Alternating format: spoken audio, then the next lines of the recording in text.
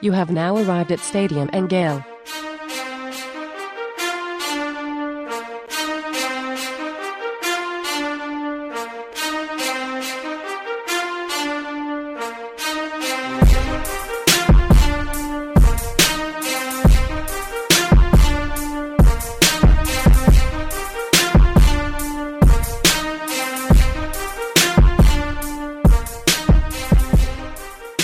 Boys and girls, ladies and gents, welcome to another episode of Stadium and Gale. It's your Uncle Silk. You know this your boy 35, the All-American. And then Dan is back again. Dan is back and you got the rhyme pattern going. Bars. What's up, Dan? What's up, boys? Big win. Big win. For the season. Yeah. Yeah. Shout out, man. Beautiful thing. You was in town. I was. What you end up getting into? Yeah. Just had a big shout out to Annie. Got me some tickets up in the Champions Club. So was there. But we had some friends come up for the game. We always try to get a game together every year. So we went up to that one, and you couldn't have asked for better weather, better tailgating. Good game overall, and then a night at Midtown. So we'll leave the details for the timeline. I think I even deleted a few tweets, but we had some fun on the on Midtown. What about you guys? Yeah, where'd you guys watch? You're out here living out your raps, Dan. I appreciate it, man. I'm telling you, man. Got a lot of compliments on the show. A couple random people walked up, and it always makes my friend a little uneasy when somebody's standing there waiting to like jump into our conversation. Be like, hey, man, I recognize your voice. I love your podcast. It's like, thanks, bro. So big shout out to the 5 or 6 of you guys that did that. Yeah, we had a packed house too, man. Beautiful thing in Gainesville. For a nooner, after a loss, we packed the place out. Ahmad, man, how was your weekend? What you get into? I seen you almost died on IG with the workout. Yeah, my workout was tough. So I started my workout on Friday. It was a little bit tough for me.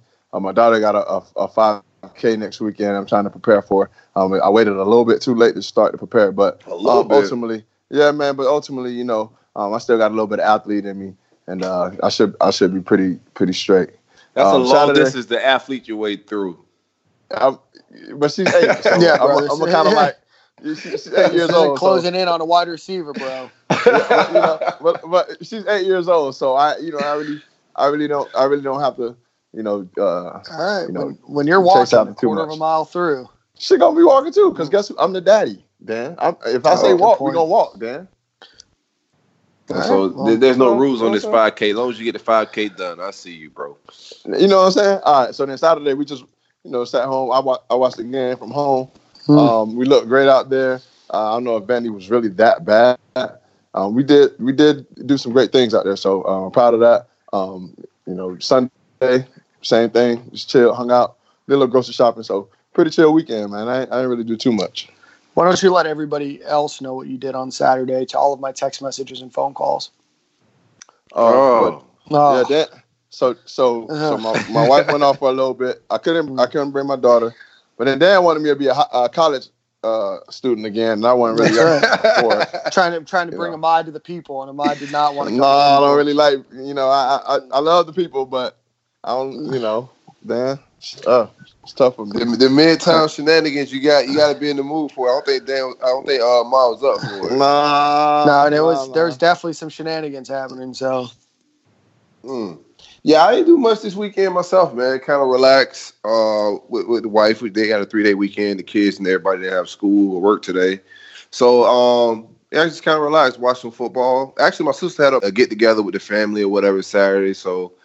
We was all over at her place, hanging out and chilling. I ended up missing St. Minutes Sunday, man, because I was just hanging out with the family, man. We record Saturday, and I didn't feel like, stopping my moment and family time to record. So I was just like, you know what? You guys just go ahead, bro.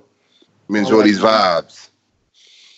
Nothing wrong with the vibes. I like vibes. Never nothing wrong with that, man. You got to soak them in sometimes. But 56-0 was a vibe in Gainesville this weekend. Another shutout. Right now, we haven't took an L in our building this year. I think we finished the season out that way. What's your overall take on the game, Dan? Hey, before we get into that, let's just give a shout out to our friends over at South Georgia Pecan.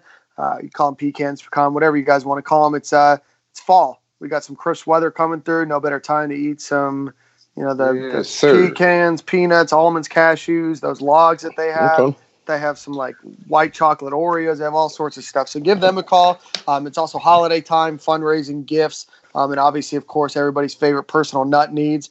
Give them a call, 800-732-2646, 800-732-2646. You go to georgiapecan.com and use the code SGP10 off and then the number 1. So SGP, the number is 10 off 1 and get 10% off your order. So, big 56-0 win. That's the third shutout of the season. And I think that's the most they've had in a season in, I think, since the 80s. And over the last 7 seasons, they only had 4 shutouts. So no matter how good Vandy was or wasn't, that's it's always a hell of an accomplishment. Absolutely. Overall, I think the offense. I expected us to come out a little flat. It's a nooner. We did. First quarter, we didn't even score, and we still put up 56 points. So that just go to show you how the offense was humming. In my opinion, the run game was not there, but we kind of substituted it out with some swing passes and some quick things to kind of substitute not being able to run the ball. But what do you guys feel about the run game? We had some different people on the offensive line as well, with Ethan White and Richard Garage starting. So how do you guys feel about the run game and how those guys played? I think those guys played okay. I was surprised that when those guys got in, that they played up to the level that they did. You're right. We aren't running the ball like how we're supposed to. Again, it was Vandy. We opened it up a tad bit, but we did offset it with some more screens. I think we did an excellent job on the outside with our blocking. Our receivers did a wonderful job. Getting their guys blocked and whatnot. We did a great job getting to the chicken box after the first quarter, and that's what it's all about in those type of games, is playing great defense and keeping the other team out the chicken box, and you try to get there. Straight Popeyes, Dan. Whatever you just said. No, that's no, you're exactly right. It would be Chick-fil-A more than Popeyes, but remember, Chick-fil-A is all whatever.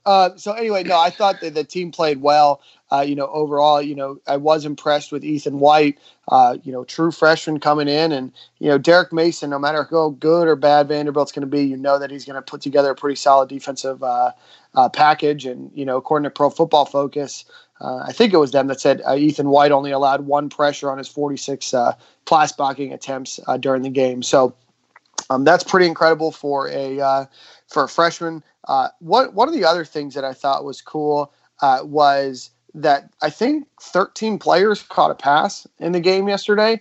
They had 27 completions, and the most any one receiver had was Trayvon Grimes with 4. So they were definitely spreading the ball around. You saw Malik Davis get the ball, Tony got the ball, Cruel got the ball a few times, Damian Pierce, P. Ryan. So some of these guys that don't often get it, and then you saw a little bit more again. That Emory Jones pass to Jacob Copeland was right on the money. It was good to see Tyree Cleveland get back involved in the game a little bit more. Obviously, Kyle Pitts had a hell of a game too. So it was great to see on the offensive side of the ball, a lot of players getting, action. Again, the biggest question mark that we still have, though, is rushing. LaMichael P. Ryan had 4 rushes, 16 yards. Malik Davis only had 3 rushes for 7 yards. Naquan Wright was 3 for 8. And Iverson Clement was 1 for 5. And Damian Pierce was 2 for 3. So, that's not good, right? Your top 3 running or rushers on the game were Kadarius Toney, Emory Jones, and Kyle Trask. So, just all in all, really still struggling there, but you have to keep pounding the rock.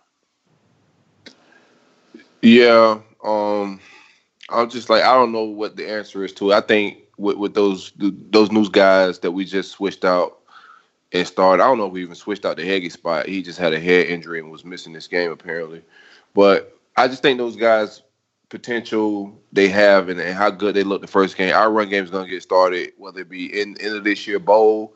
I expect bowl game for us to really look a lot better in the run game. Once those freshmen get all those extra practices and that long layover, I think we come back and those guys, you'll see them moving around and moving some people around. But the future bright with that offensive line, and they look how I thought they would look. A lot of people we asked around the team about the offensive line play, and a lot of people have been saying that Ethan White has looked good. It's just mentally, I don't think he knew all the calls and all that stuff. But physically, he's ready to play, and we got to see that a little bit I'm missing out of this offense right now. We definitely are missing running the ball, but our vertical offense is I mean, we see it a few times a game. It's rare for us to see us throw deep shots in the last, I don't know how many games you want to break down, but we don't throw a lot of deep shots. Mm-hmm. What do you attribute that to, and what do you think we could do to kind of change that up? Well, me personally, I think it has to do with our quarterback. I mean, I don't think his arm is as powerful as, obviously of what Felipe's was. I don't know if they don't trust it or what. I just know, man, it's a couple of times we got players, I mean, streaming up the sideline, man. And we just got to get them the ball, and it's cool that they can dump sometimes, but, sometimes you got to keep them honest and go deep, we got to take shots. And I think we got the receivers to do it. I think Trask got a good enough arm to do it. I just don't know what it is. I'm going to tell you something, because like this game, I was expecting, because I just know for sure we got the better athletes on the field. I know for a fact, playing at Vanderbilt, we got guys that could blow by these guys. So I was kind of waiting to see that a little bit more this game. We seen a few towards the end of the game. Shout out to Kyle Trask, because he put up some awesome numbers. There's only 2 quarterbacks in the SEC right now with better stats than him, and both of those guys played more games. So shout out to Kyle Trask. He's putting up good numbers. But we're missing some parts of the offense, and I think that some of it's like, I don't know, man. Like, it's gonna be hard, bro. It's hard to critique how well he's playing within his skill set and the numbers he's putting up. Right. But to me, sometimes it seems like we're missing all the stuff that Dan Mullen wants to do. What he really wants to do, like he wants to call the quarterback dive. He wants to call read option. That one play, that one like hesitation, kind of a mess up looking read option we killed LSU with last year. We haven't seen that at all. You know what I'm saying? That caused LSU a lot of problems last year. We broke a lot of big runs with that. It's just a lot of elements to our offense, I think, that we're missing right now. And, it's going to be weird to see how – I mean, we'll get into that later as far as the quarterback room. I don't want to get into that conversation now, but I just think it's certain things of this offense that we're missing. No matter how good we look right now, I think everything that Dan Mullen really wants to do, we can't do right now. That's just my opinion. Yeah, no, I agree. It definitely is a completely different offense, and you've seen the immersion of a couple of other players, though. Kyle Pitts has had a great year, and I think part of that is due to his connection with Kyle Trask. And so, it is a different offense. We've seen Kyle Trask throw up, for all intents and purposes, some ducks, on some of those deeper passes. So I'm not sure if they just don't trust him. I'm not sure if it's a velocity thing. I'm not sure, if it's a distance or an arm strength speed or an arm strength issue. But, at the end of the day, when you're watching the game, especially, in the upper levels, you get to see how open some of those guys were. And then you even saw it in the Georgia game too. So it is a little frustrating to see that. And then it's definitely frustrating that we don't have the option to run the ball, from that quarterback position, because, teams aren't afraid of Kyle Trask. I mean, no offense to him, but he might be the slowest quarterback in the SEC right now. So, he's a very, very serviceable, if not, very unbelievable expectation setting season for him. But I think, if Dan Mullen truly wants to run his offense, he's going to have some questions that go, into the offseason of, if we have an entire offseason to prepare, do we go with a guy like Kyle Trask, who's shown that he can, put the ball, where it needs to be for the most part. But also you've limited the offense, and you give, teams an entire offseason, a scheme format, at least some question marks about what we might do in the future. Yeah, but also, I mean, you also got a question too, because we all said on the show last week we expected to see more Emory Jones.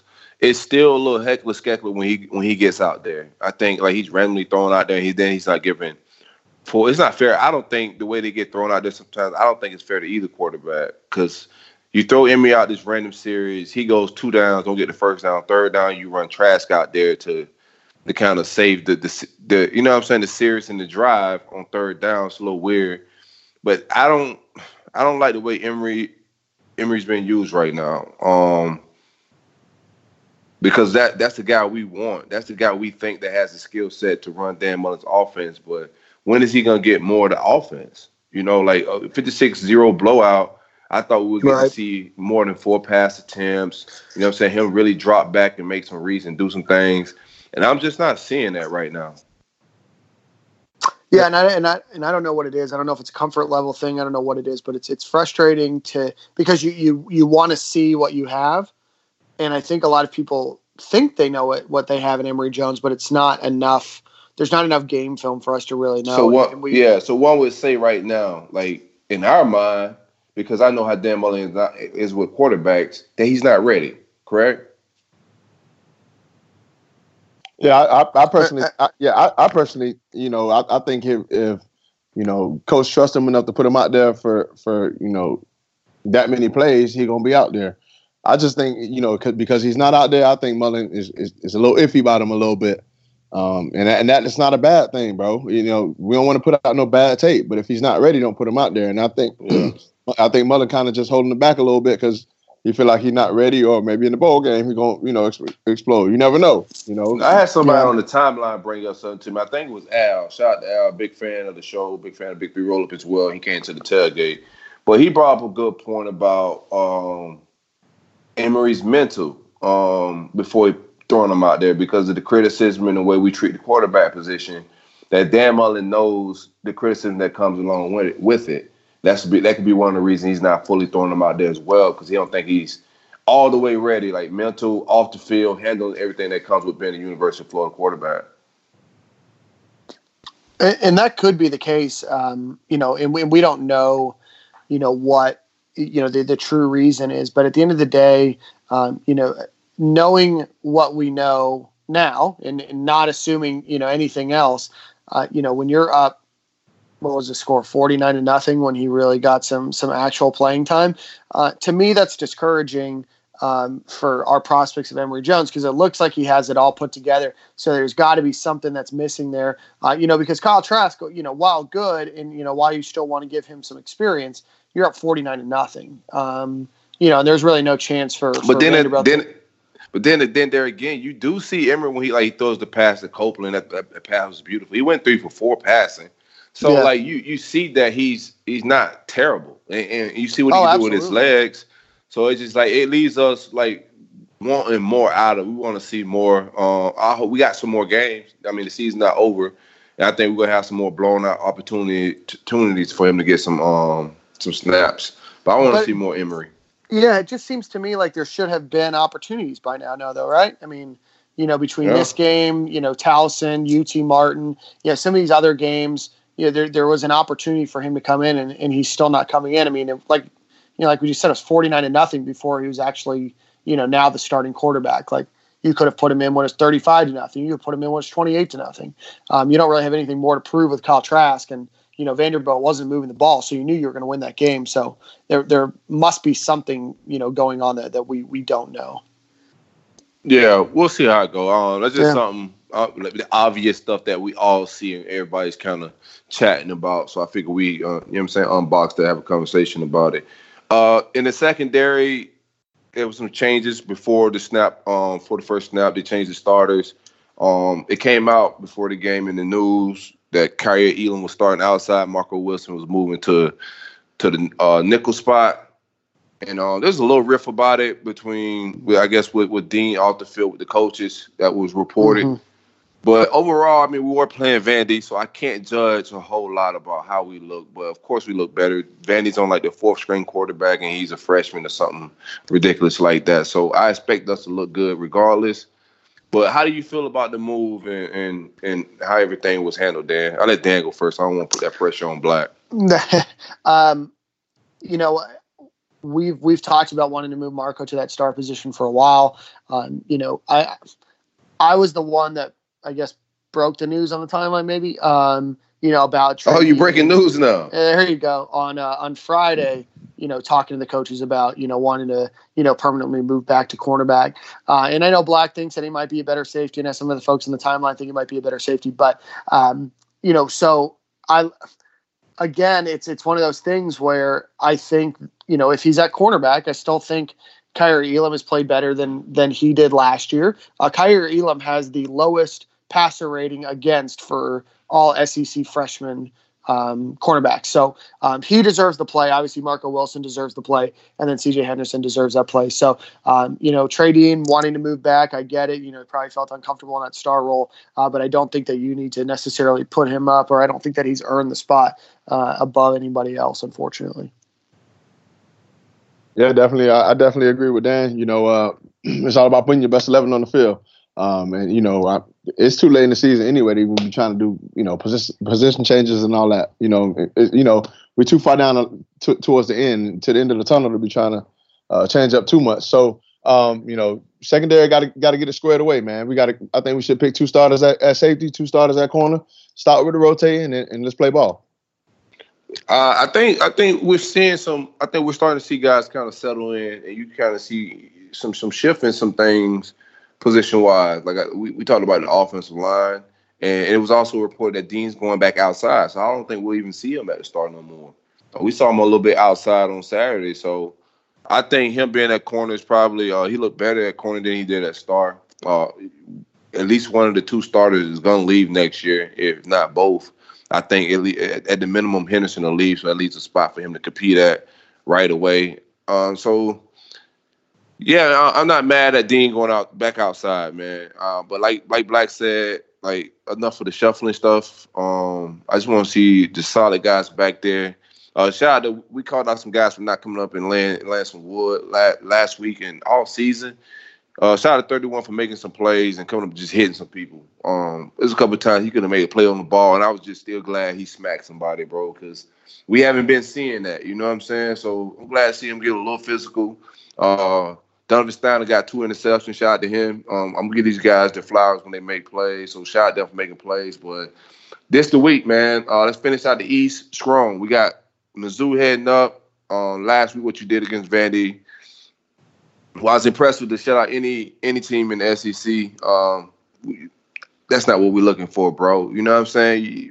We're looking to get to that next level eventually, man. The next level is beating the Georgias of the world. But that's past us, so let's just get through this season. Who we got? We got a big interview coming up, right? Yes, sir. Yes, sir. Gator great from back in the day. One of the Zook boys back in the day. I think he owed me some money. I'm going to talk to him about it, man. But he cost me a lot of money for an LSU game, man. Before we get started with our guest of the week, the interview with D. Webb is brought to you by Brun Insurance and Financial Services. Anything you need insured from the Panhandle to the Keys, holler at my man Greg, 954-589-2204. Big policies, man. Home, auto, anything you need, Greg take care of you.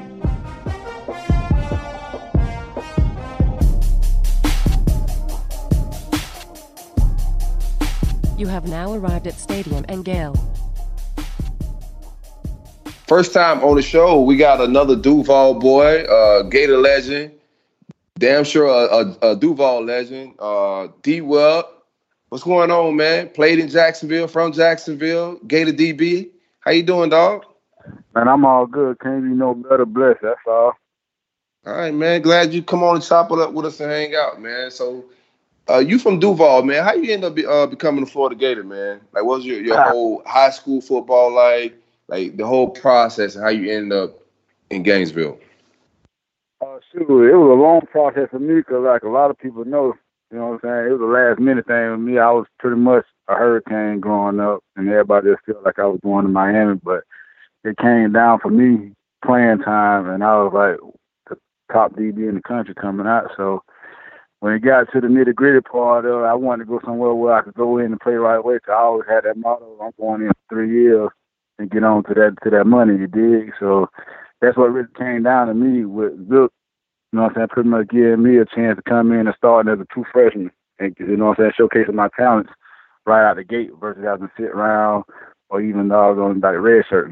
So pretty much that's how I got to Florida. And like my granddad, he was a long life Gator fan. So, you know what I'm saying, once he died and passed away, I just, you know what I'm saying, took him above myself, you know what I'm saying, did something to make him happy. So, give us something about Zook. How was he on the recruiting trail, and what type of coach was he in the locker room and around campus? Shoot, he's a hell of a recruiter now. I can tell you that. He gonna say, boy, the clothes off his back, man. Like he sell the program to the fullest, and like I say, he used it to his advantages. Pretty much, you know what I'm saying, guarantee us to come in and compete for a starting job right away. Like our class was pretty much a dominant class, and we got it back to the on top 2 recruiting class in the nation with Chris Lee, Andre Caldwell. We had the Jarvis Moss, Marcus Thomas, Chad Jackson, and those people. So all this pretty much came in and had a chance to come in and make an impact early. So that's what he sold us on, coming in and it's up to us, you know what I'm saying, and giving us a chance to be able to come and showcase our talent as a true freshman. So with that, as far as recruitment, he's probably one of the best recruiters I ever had to deal with or went through in the process.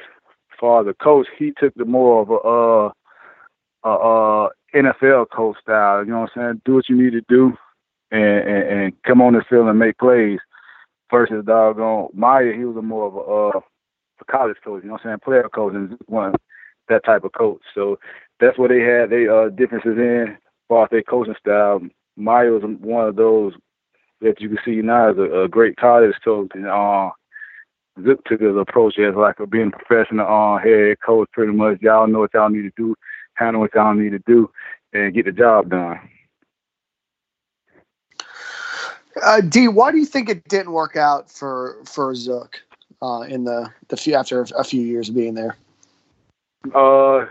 Me personally, to give you the raw diggity, I think they didn't give him enough time. You know what I'm saying? The first year he got there, he pretty much got a hand-me-down class. Greater great Steve Spurrier, you know what I'm saying? He announced his retirement like a day before recruiting ended. So once that happened, he like his first recruiting class was pretty much a lot of hand-me-downs, and next day transfer. They'll pretty much going to other small colleges. You know what I'm saying? Only person that he really got that was a 5-star recruit that year that everybody know he's pretty much a Gator legend too was Seattle Fade and C4. So with that, I feel like he got a short end of the stick, and then with us coming in the next year, he got a real good recruiting powerhouse coming in as far as the class that we brought. It was one really pick or two whatever site he was on. We was 1 and 2. And like I said, all of us came in, and that's how he sold us to get there and get a stellar class like that and get us a chance to come out there and prove ourselves early as freshmen. So with that being said, like, you got to deal with your first real recruiting class was his second recruiting class, and all of us coming in playing as true freshmen straight out of high school. And, you know, playing in the SEC, you know what I'm saying, coming straight out of high school, that's going to be a big transition no matter how good a high school player you come in, and it's a multiple high school players come in and playing right away. So our second year when we had Zook, we still kind of was still on the learning curve, and it wasn't right up to Gator standards. So we still, like I said, we still was a young a group of guys that was playing straight out the gates. So we still was learning. Games we'll lose late in the game. We never got blowed out. But we'll lose games late where the immaturity came in at where we weren't really disciplined compared to when Mike came in. We all juniors been playing 2 years now and becoming into our own. So me personally, I felt like if he had one more year, we'd have better got some things done for our SEC championship and that things of that nature. You sound like you like both dudes, and a lot of Ron Zook dudes after he left. A lot of guys didn't want to stay and play for Urban, and we really weren't feeling the new guy. So it sounded like a lot of the players like Zook as well. Who did you like better, or did you prefer one over the other with when they came in? Like, who did you click with better? I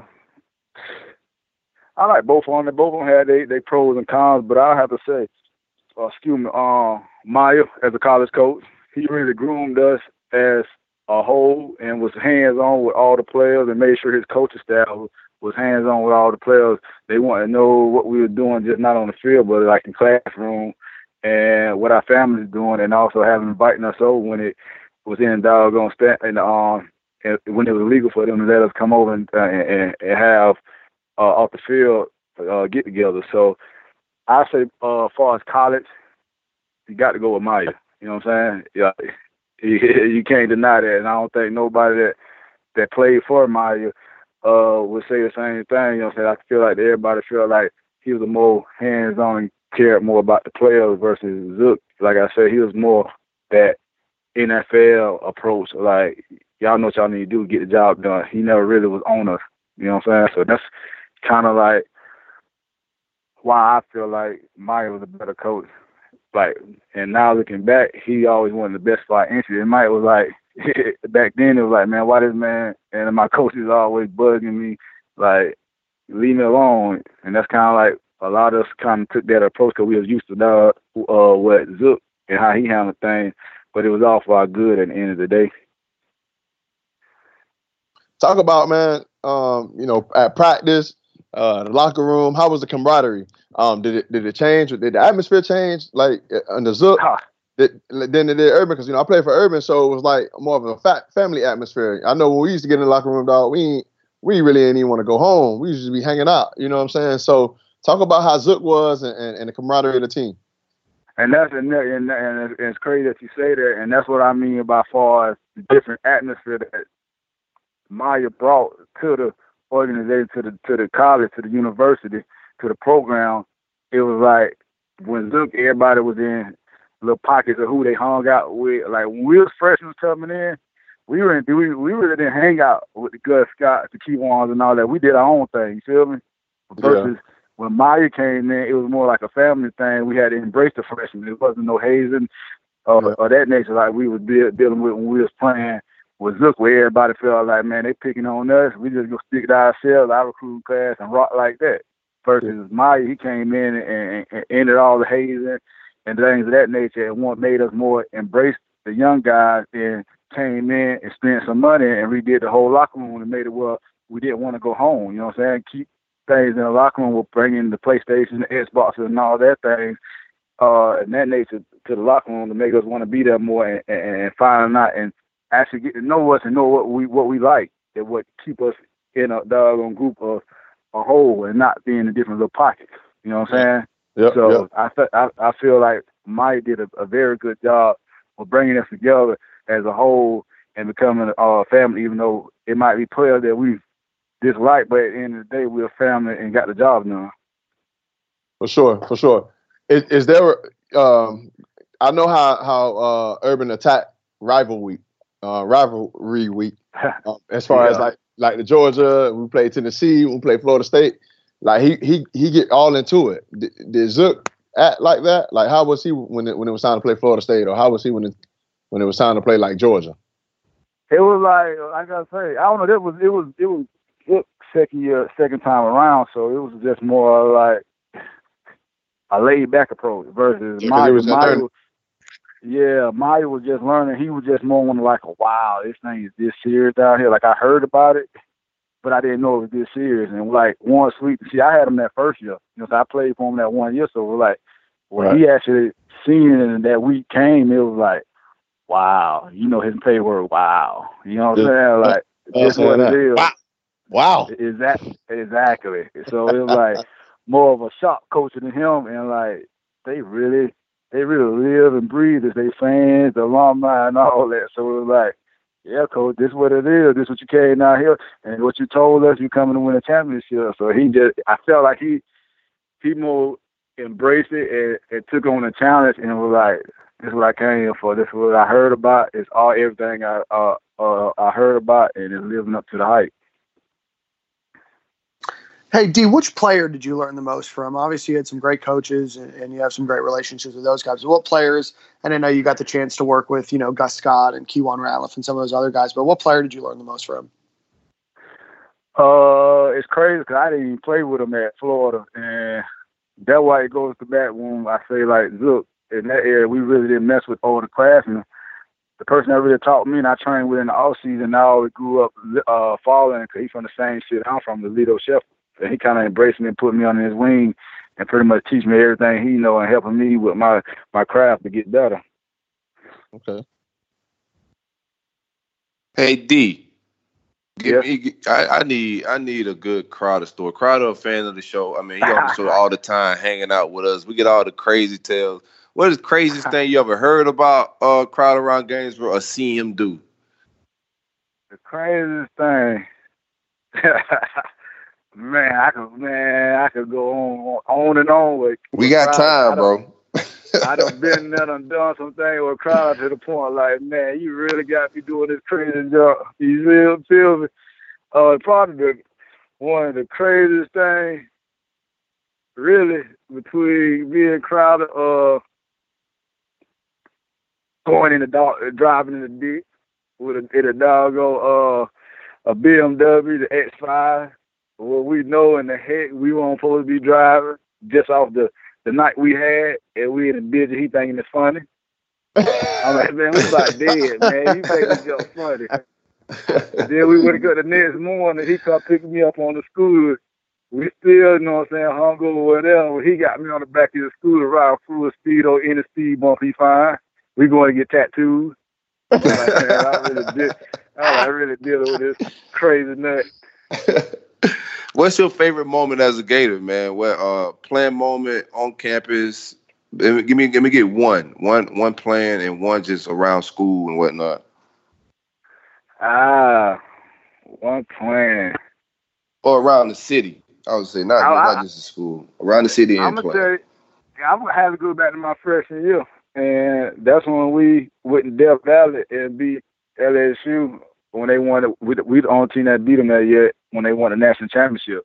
That was a big win for us, signature win, showing that us freshmen that came in, that's probably like one of the biggest games of our doggone early careers, and we came in and handled business, and we all contribute in that game. From the Chris Leeds, the Andre Caldwell, Chad Jackson, me, and doggone Marcus Thomas. So that's probably, and then Earl, I forget about Earl, freaking Earl. He was one of those dudes too that came in and started as a true freshman too. Yeah, I remember one LSU game. I was telling Lamar about it. You lost me some money, man. Dwayne Bowe gave you a hard time. I hate to bring it up, dog. Oh yeah, he caught me on that deep post. You know, so I ain't give up 2 minutes. Yeah. It just looked too good. I thought I was going to get a pick and a trip, though. He caught me on, you right, he caught me on a deep post. No, it's all good, man.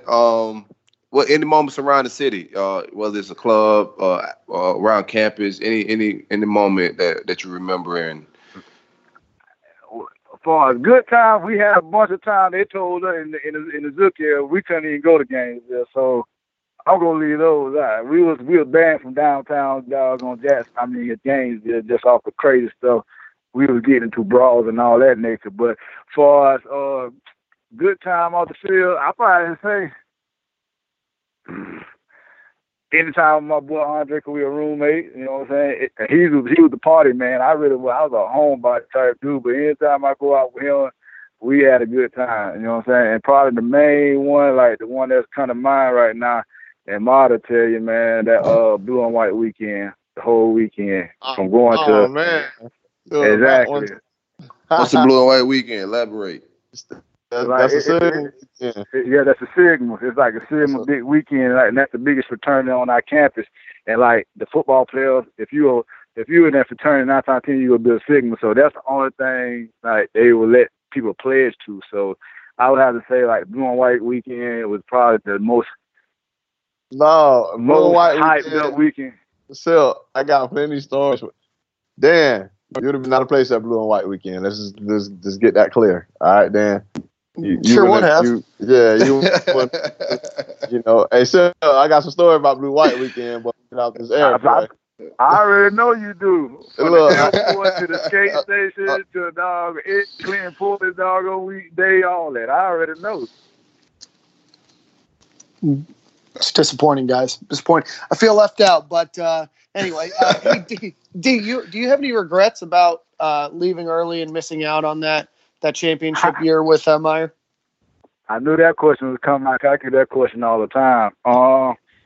When I sit back and think about it, and I can say yes and I can say no, and I can give you both reasons why. I say no. I give you no reason why. First is because as a junior, I was coming out all SEC, and I was a top 50 prospect coming out in the draft. And I got my draft grade back, and it was late first round, second round. So it was like, I can't hit it just to go to the league. So when I got that draft grade back, I knew it was time for me to go. And then my buddy, like I said, my buddy Andre Caldwell, Bubba Caldwell, he got hurt earlier that year. Me and him both said, shoot, one of us got to go in 3 years. So when he got hurt, I knew it was on me. And then I say no, because like everybody know I had gotten a little trouble when I went through the draft, and I was an immature going out and not really having no real true guidance to helping me make the right decisions. And I went out and made a poor decision, and it led me going from first, second round to 7th round. And right then I was behind the 8 ball, and then on top of that, my senior class went on to win the national championship. So it was like, dang, you know what I'm saying? So it's kind of like, yeah, no, but for the most part, I feel like, yeah, I regret it. But you go ahead, Sil. How was it playing in Jacksonville and being from there and getting drafted and playing in Jacksonville? How was that?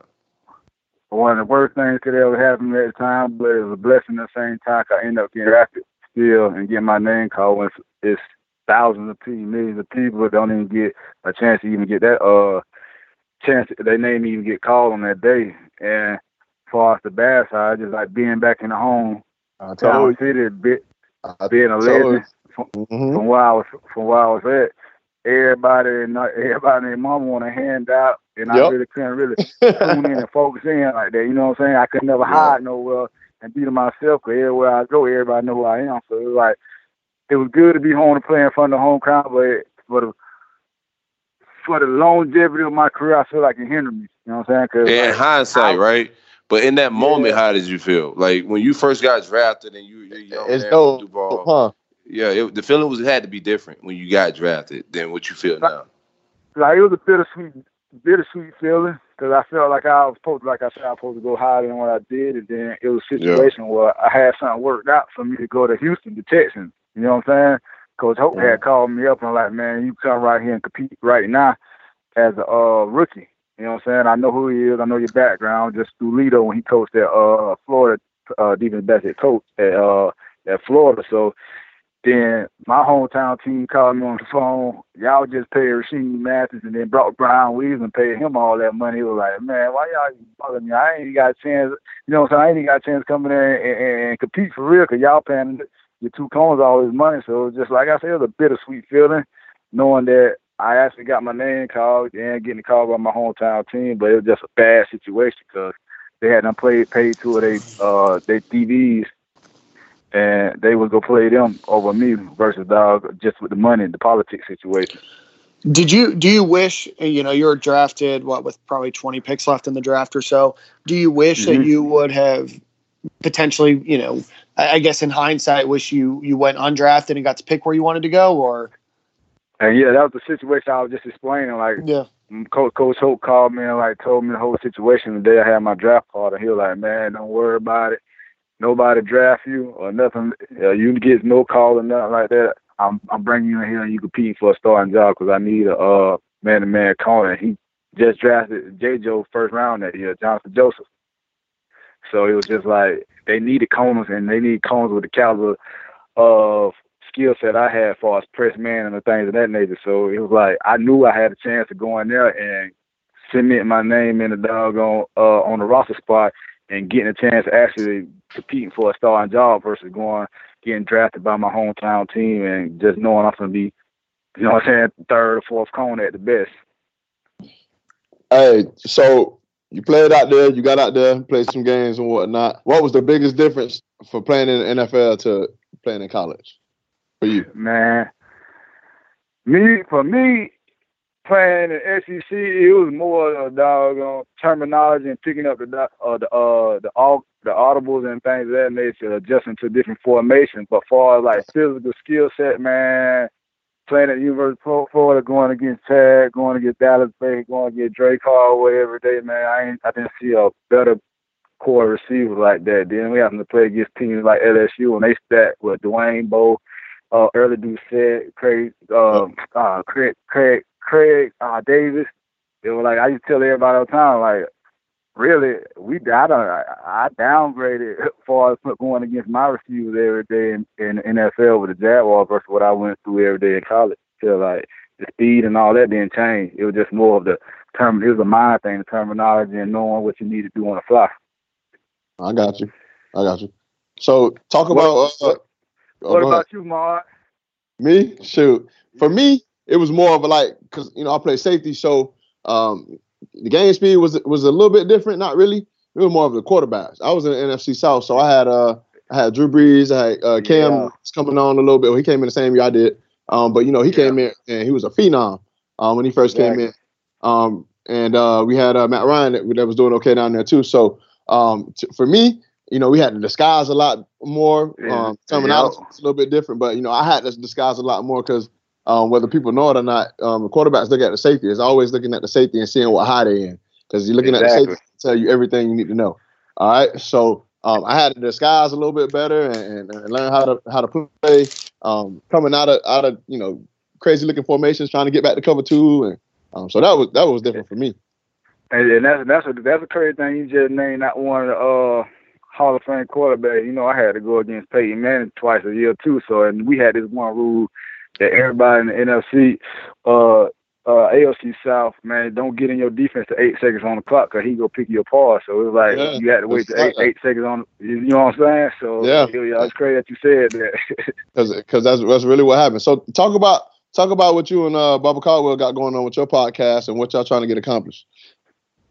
What we got going on, we just want to give a platform for the NFL players. You know what I'm saying? We use it behind the helmets, that it give us a platform there to express what the NFL, your professional level, your career done for you, and how it hindered you in ways of getting you ready for the real world. And that's pretty much sharing the culture. So that's pretty much what me and him have going on. There's No Elevator podcast. And we bring in nothing but real dialogue to the culture and to the doggone world. That sounds dope. Yeah. That's what's up, man. This podcasting is those good ways to kind of get your voice out there and do your own thing and start other avenues. It's just a platform to do other things, man. I think I gotta check that out. I'm a big fan of Bubba's as well. So what do you guys have it at? Apple title? What can we find it at? We're not officially launched yet. We done did like a couple of episodes. We can start releasing some snippets and things of that nature. And then we finna have our first guest, which is gonna be Calvin Johnson, here on Friday. So that's when we pretty much probably go launch it off and get it going right there. We can start dropping some snippets of what we've been doing. Nice. Yeah. So you been following the team, man? How you feel about Dan Mullen, what we got going on right now? Man, I feel we're ahead of the curve. I don't think, me personally, just me talking, I think that the SEC East is weaker than when we played back in the day, because like you already know what you're going to get. This year is going to be either Georgia or Florida like the last couple of years, versus back in the day, you know what I'm saying, you had us, Georgia, Tennessee, will come to players like. Yeah. I feel like we really should be in the SEC championship. That's how I feel, to be honest with you. And I just think we got to have that. We missing the it factor. Like, we missing that. Let's go get it. You know what I'm saying? It's clutch time. Let's go get to it. You feel me? Yeah. It's that dog. We got the dog, but the dog we got it. We need one more level, one more notch to get the dog that's gonna bite you. And it's pretty much like coaches. The coaches can go on and do so much. You know what I'm saying? The players, y'all out there. Somebody got to make a play. You know what I'm saying? You might have to jump out. You might see something, jump out to the coverage and go make something happen. Bottom line, that's what I kept saying after the Georgia game. I was like, bottom line, like we had them in 3rd and long, but somebody was making plays. Like guys, they were making some crazy catches, and like they were making plays. We got to make somebody miss and make a play, bro. How you feel about the DB play, man? Like, just, you know what I'm saying? We kicking it. Me personally, I'm disappointed, to be honest with you, with all the hype we had coming into the season with our DBs, with Henderson and what's the other one? Wilson. I feel like Marco Wilson.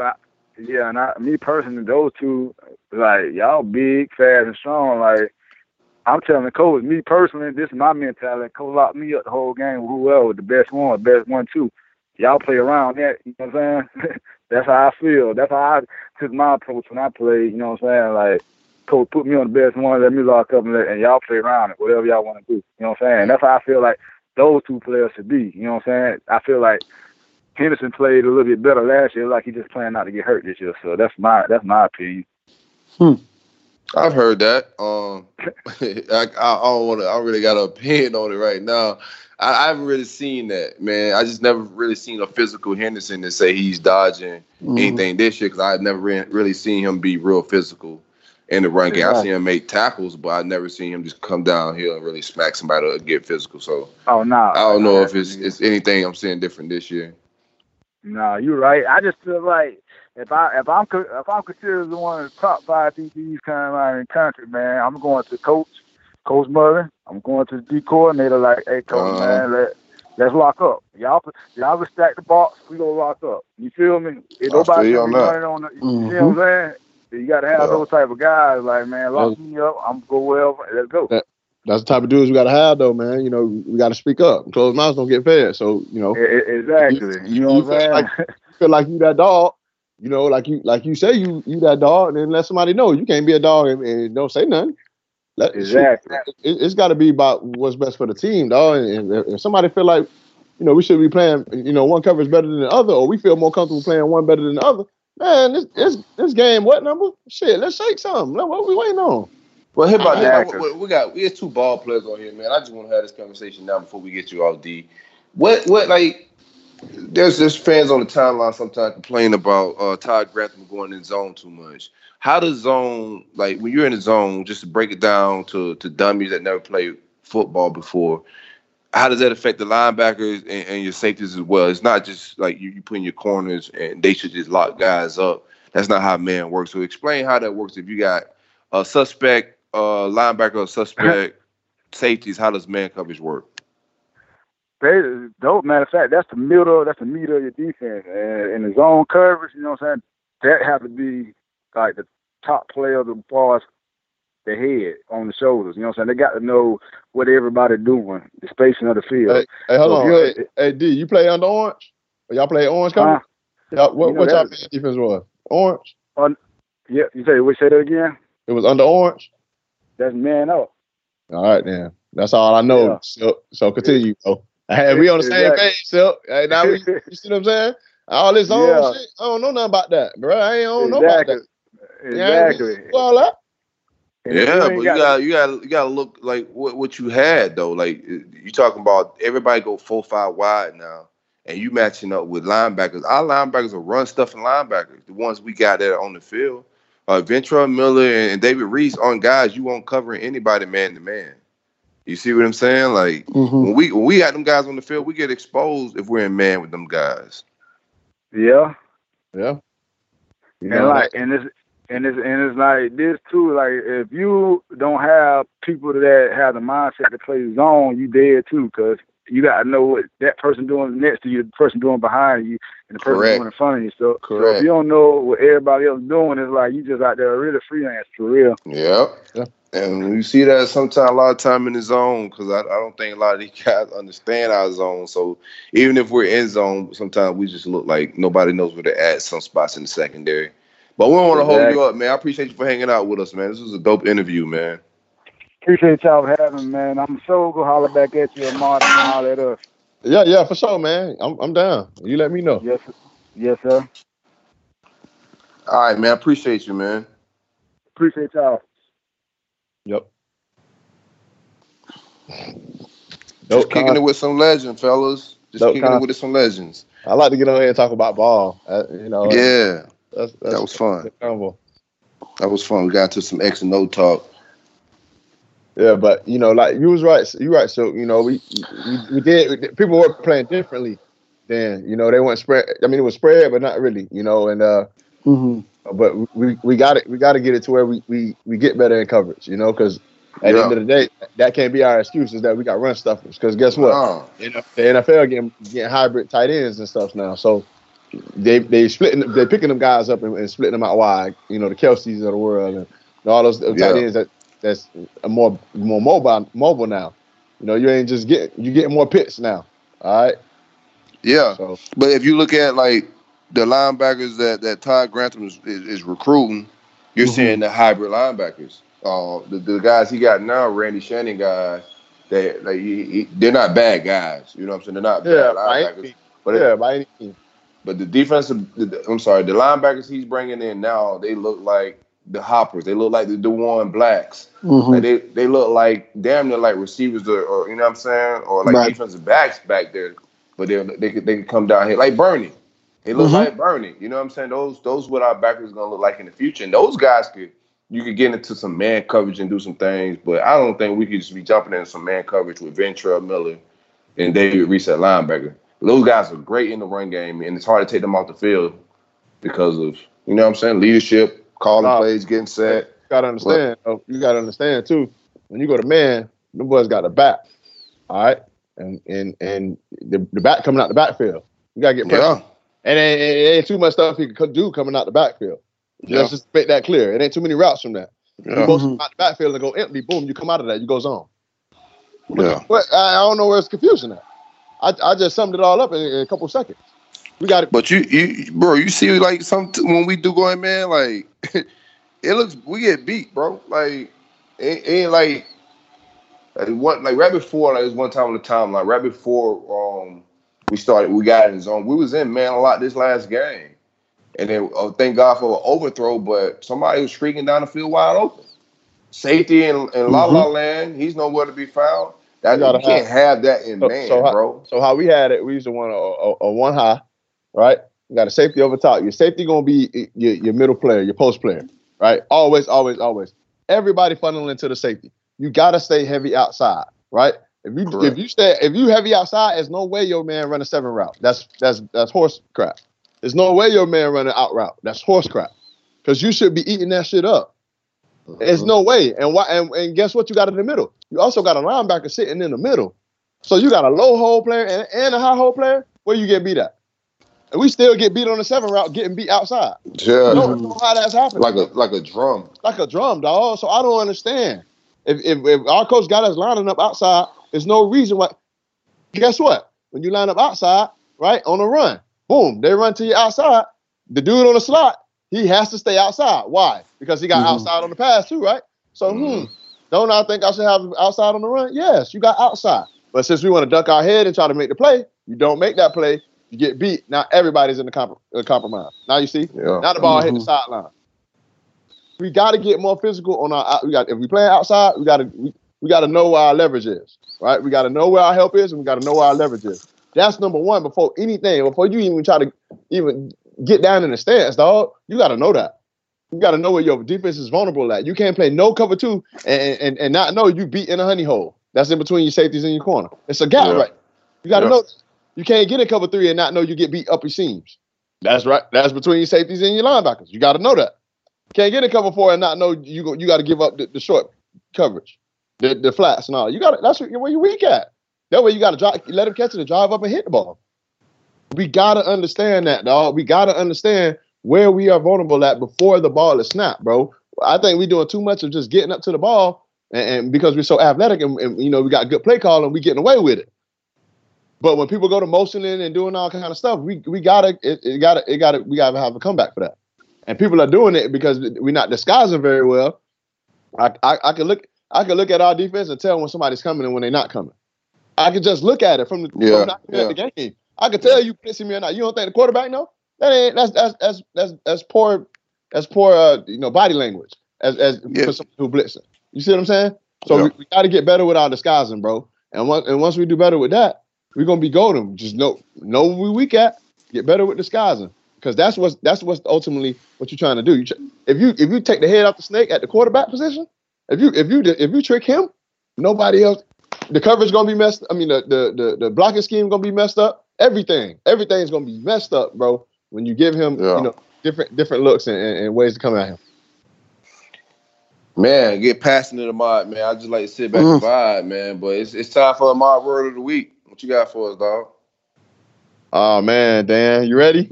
Born ready. The word of the week is fluky, Dan. Fluky. Man, that's that, man. They fluky.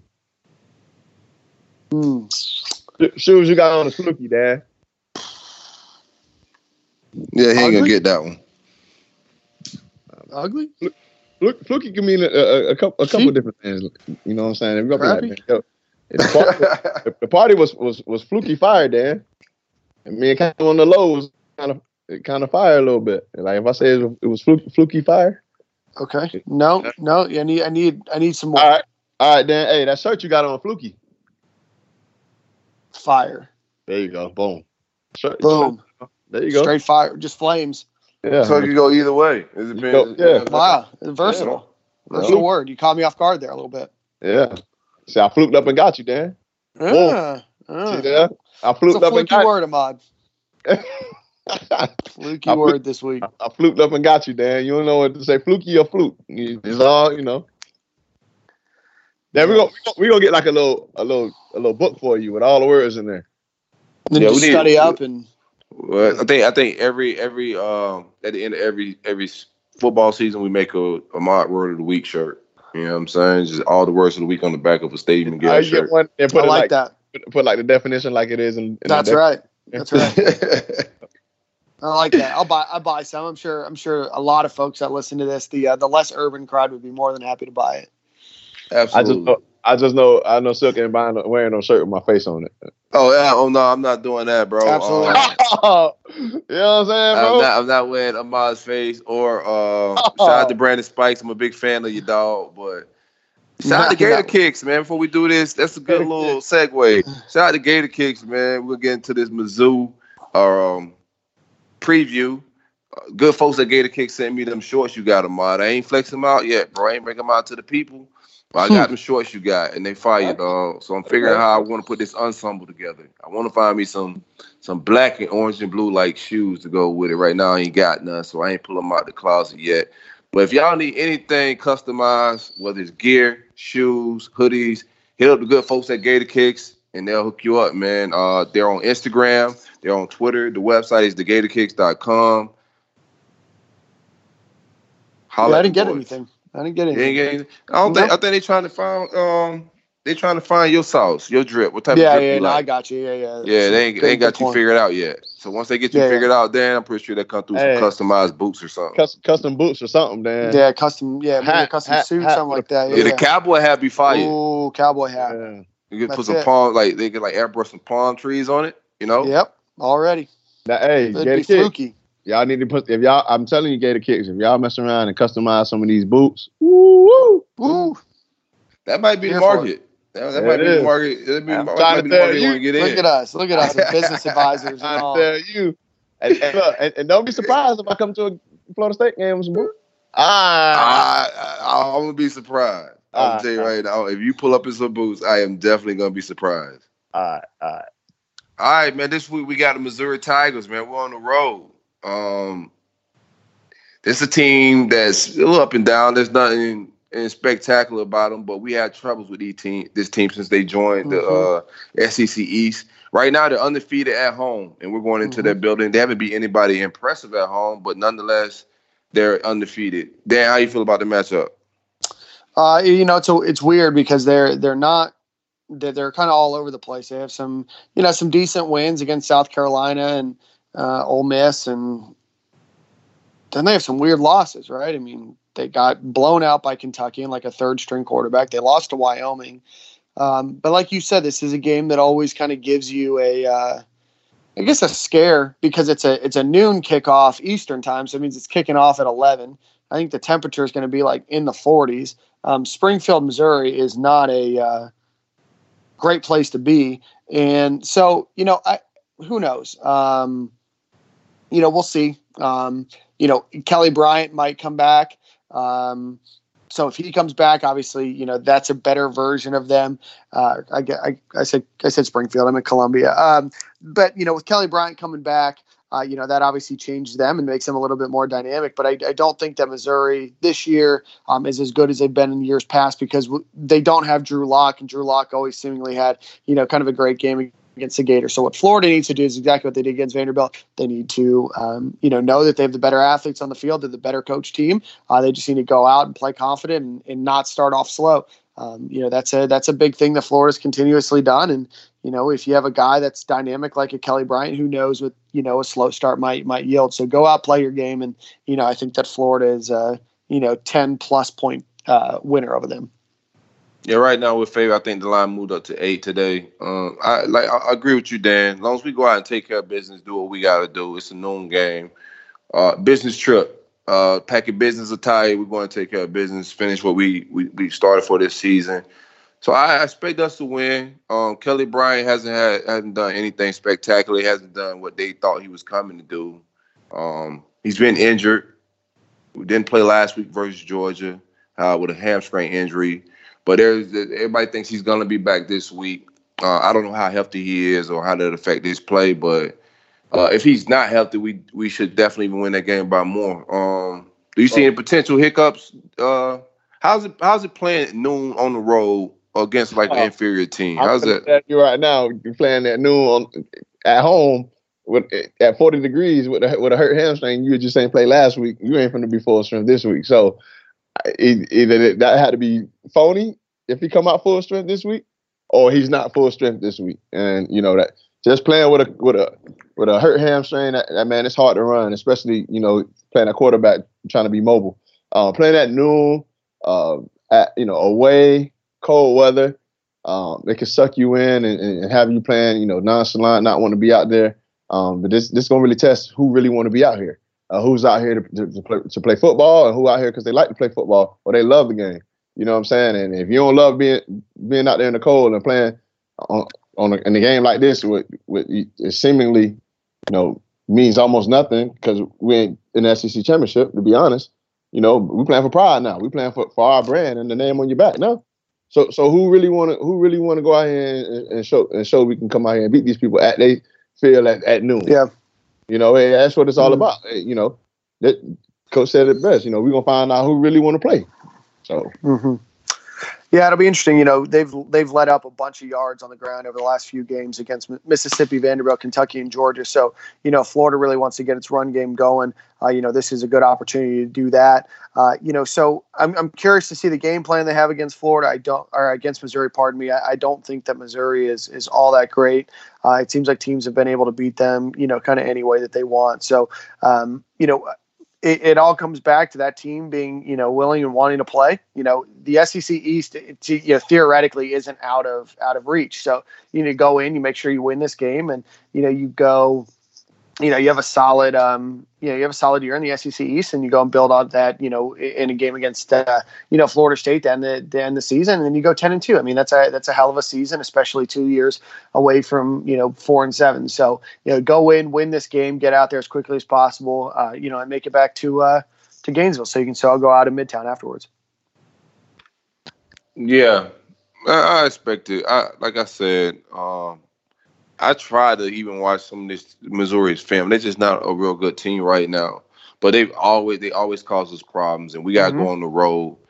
I just hope, like, as long as we're mentally in the game, and I haven't seen any laps like that where we come out mentally. Besides the Georgia game, I thought mentally we wasn't there.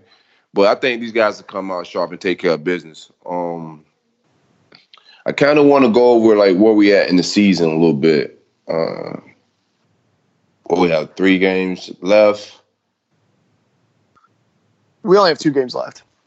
So we have Missouri, then we have bye week, and then we have Florida State. So 3 weeks left. 3 weeks left. We're going to have a national guy come on here in a minute to talk a little bit about that. But Florida right now is sitting in 11th in the AP poll, and they are probably going to be in the same spot when the college football playoff comes out. So as long as you're in that top 12.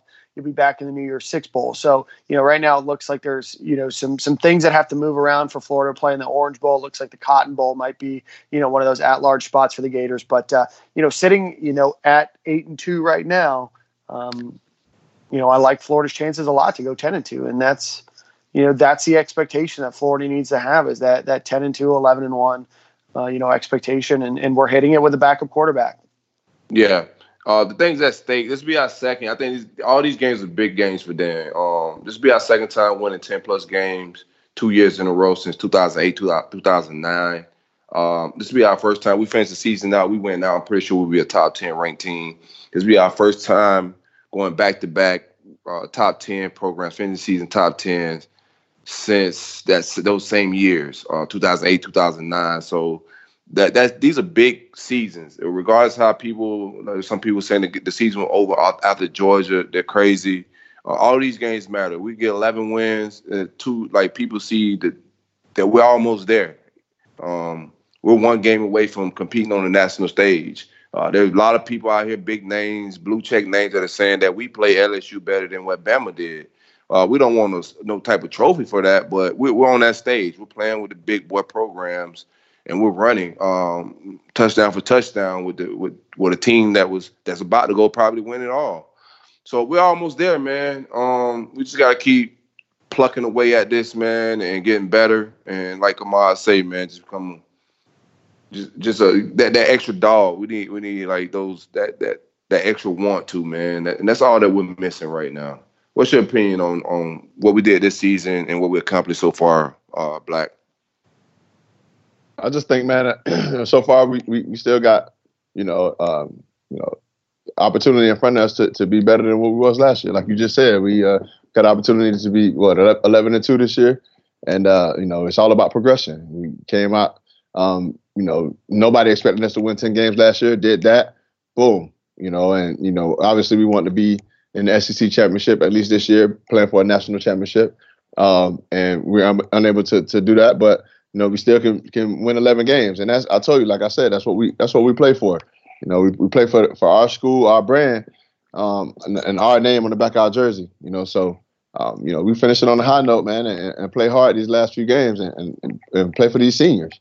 It's what it's all about. This class got a chance to go their last 2 seasons with 10+ wins, and that's amazing. Ain't no senior class got a chance to do that in what? And how long? A long time, man. It's been a while. So if I was the underclassman, that's what I'd be focused on. Doing it for these seniors and these guys that gave all their blood, sweat, and tears to this program. Yeah, and also it'd be a long time since we have been on the streak of beating Florida State, man. And it's like you said, it's since y'all regime, So all this stuff matters, man. All these games matter. Every milestone, man. That's how you get better. You can't just push them aside. Dandy facts. Dandy facts. All right, boys. I got a few. This come on the show, Dan. I got a few. So, what'd you say? Hey, man, the people. It's too many people that are asking for it, bro. I can't deny it, bro. Yeah, you can't deny what the people want. Yeah. Dandy facts is fluky, Ahmad. All right. All right. So, I got a couple for you guys. So, the Gators now have more passing yards this season, 2,885. Which is more than last season with 3 less games, and it's their most in a season since 2009. And I think that they're going to pass it. They only need 500 yards in the next 3 games to pass that. So I think that'll be the most of the Gators had in a season since I think 2008. So that's pretty awesome. So the 56 points the Gators scored were their most against an SEC team or a Power 5 team since 2008 when they beat South Carolina 56-6. Ahmad, you remember that game? And then let's see, what's the last one? We didn't talk about him, but let's give Mohamed Diabate some big shout out. Shout out to Diabate. Yes, sir. SEC freshman defensive player of the week, I think. AKA diabetes. Shout out to Mohamed Diabate. Was good. Like Dan applauded him in his presser today when he spoke about guys complaining about the snaps they don't get, and guys that take advantage of every snap they do get. He's a guy that hasn't got a lot of snaps, but when he get in, he make things happen. That's how you get more snaps. So shout out to Diabate, man, for getting busy this week. Yeah, that's definitely how you get people to notice you and worry about you. Hey, where 11 now? 11 in the game this week? Because at first people don't really care about you too much, man. When you're a freshman and you ain't making no plays, but start making some plays. People gonna worry about why you ain't in the game if you ain't in the game. Keep it up. Yeah, like Cam just hit us up, man, with the actual count: 19 snaps, 3 sacks, and a forced fumble. That's how you get buckets. That's crazy. Hey, only thing I ain't gonna lie. Hey, Grenard, boy. I was just praying he didn't trip over his own feet running down that sideline. That was a nice little gallop. I'm glad to see him get a touchdown. Yeah, for sure. Bro. That felt good. That felt good. Think about was dude from Auburn that did that. That's their first fumble recovery for a touchdown since 2016, I think, with Marcel Harris when he did it. So it doesn't happen very often. So it's awesome to see. I mean, we all knew that Jonathan Grenard was going to be good this season, but I don't think any of us thought he'd be as good. It's a shame that he was unhealthy for a couple games there. But a big shout out to him, man. He's kicking ass, and just got invited to the Senior Bowl too. So along with P. Ryan and somebody else, he's got invited too. But big shout out to those guys. Reese. David Reese. They can't have a Reese's Senior Bowl without Reese in it. Absolutely. Right. Absolutely. Hey, I think we pulling up to the. I don't know if y'all boys going, but we got invited out to the Senior Bowl. The Big D roll up did. I think we going out there. No kidding. We invited. What time? Yeah. Y'all pulling up? I don't know if I'm going to go to Birmingham in January, but you guys have fun. It's in Mobile. Mobile, Birmingham.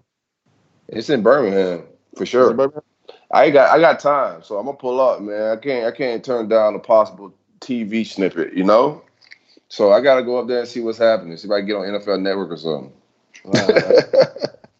Hold it down for us, then. Dan, who we got on the national scene this week, bro? We got Matt Hayes. So Matt Hayes and I have been chatting for a long, long time, and we finally were able to work it out. So let's get Matt Hayes on, and we'll chop it up about some of the national stories, and we'll take us out. It goes down in the DMs already.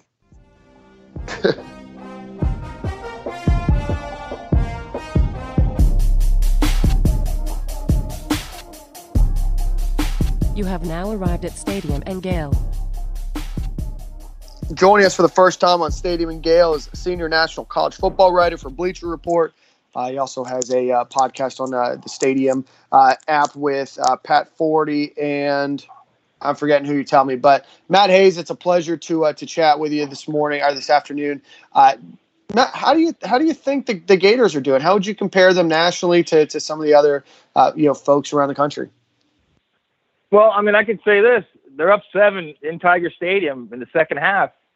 You got to look at that team and think, okay, they're probably a few dudes away from being at the elite consistently. But you got to look at what Dan Mullen has done and the way he's gotten the most out of those guys, the way he's changed. He changed Felipe Franks. He's got a backup quarterback now with Kyle Trask, and Kyle Trask is playing at a high level. He's got a defensive coordinator that has those guys playing at a high level. I'm going to be very interested to see when he starts getting those top 5 recruiting classes like Urban Meyer used to get, like Steve Spurrier used to get, and starts really getting into the nuts and bolts of competing with Alabama and LSU and Georgia on an annual basis. I mean, there's no doubt he's undermanned right now as far as personnel. And he was in the second half, late in the third quarter against Georgia last year, 7-point game this year. You get a call either way. That one call, the catch, that wasn't a catch, that's a 4-point swing right there. So, yep. I mean, they're right there right now with talent that I would say is not at the level of Alabama, Georgia, and LSU right now. All right. Where do you think that Florida's gaps are moving into? I guess where do you see their gaps compared to some of those elite guys when it comes to a talent level? And at what point do you think that Dan Mullen's coaching ability might play off of maybe some perceived weaknesses in personnel? Yeah, I mean, I think it already has. I mean, I think the 2 All-Americans you got with you, I'll tell you this too. It's a line of scrimmage league. It is a line of scrimmage league, man. And when you can't line up and trade blows, or if you've got a line of scrimmage situation where you're not at the same level as the other guy, you got to try different things. Defensively, you've got Todd Grantham who's trying to do things with exotic blitz packages and trying to switch things up, and then you got Dan on the other side who is just really in almost every game, he's out-coached the other coach just simply by his play calling and him putting those guys in position. Now, I don't want to sound like I'm saying Florida's undermanned, because Florida's receivers are as good as just about anyone in the country. They're really, really good on the outside. And of course, Kyle Pitts at tight end.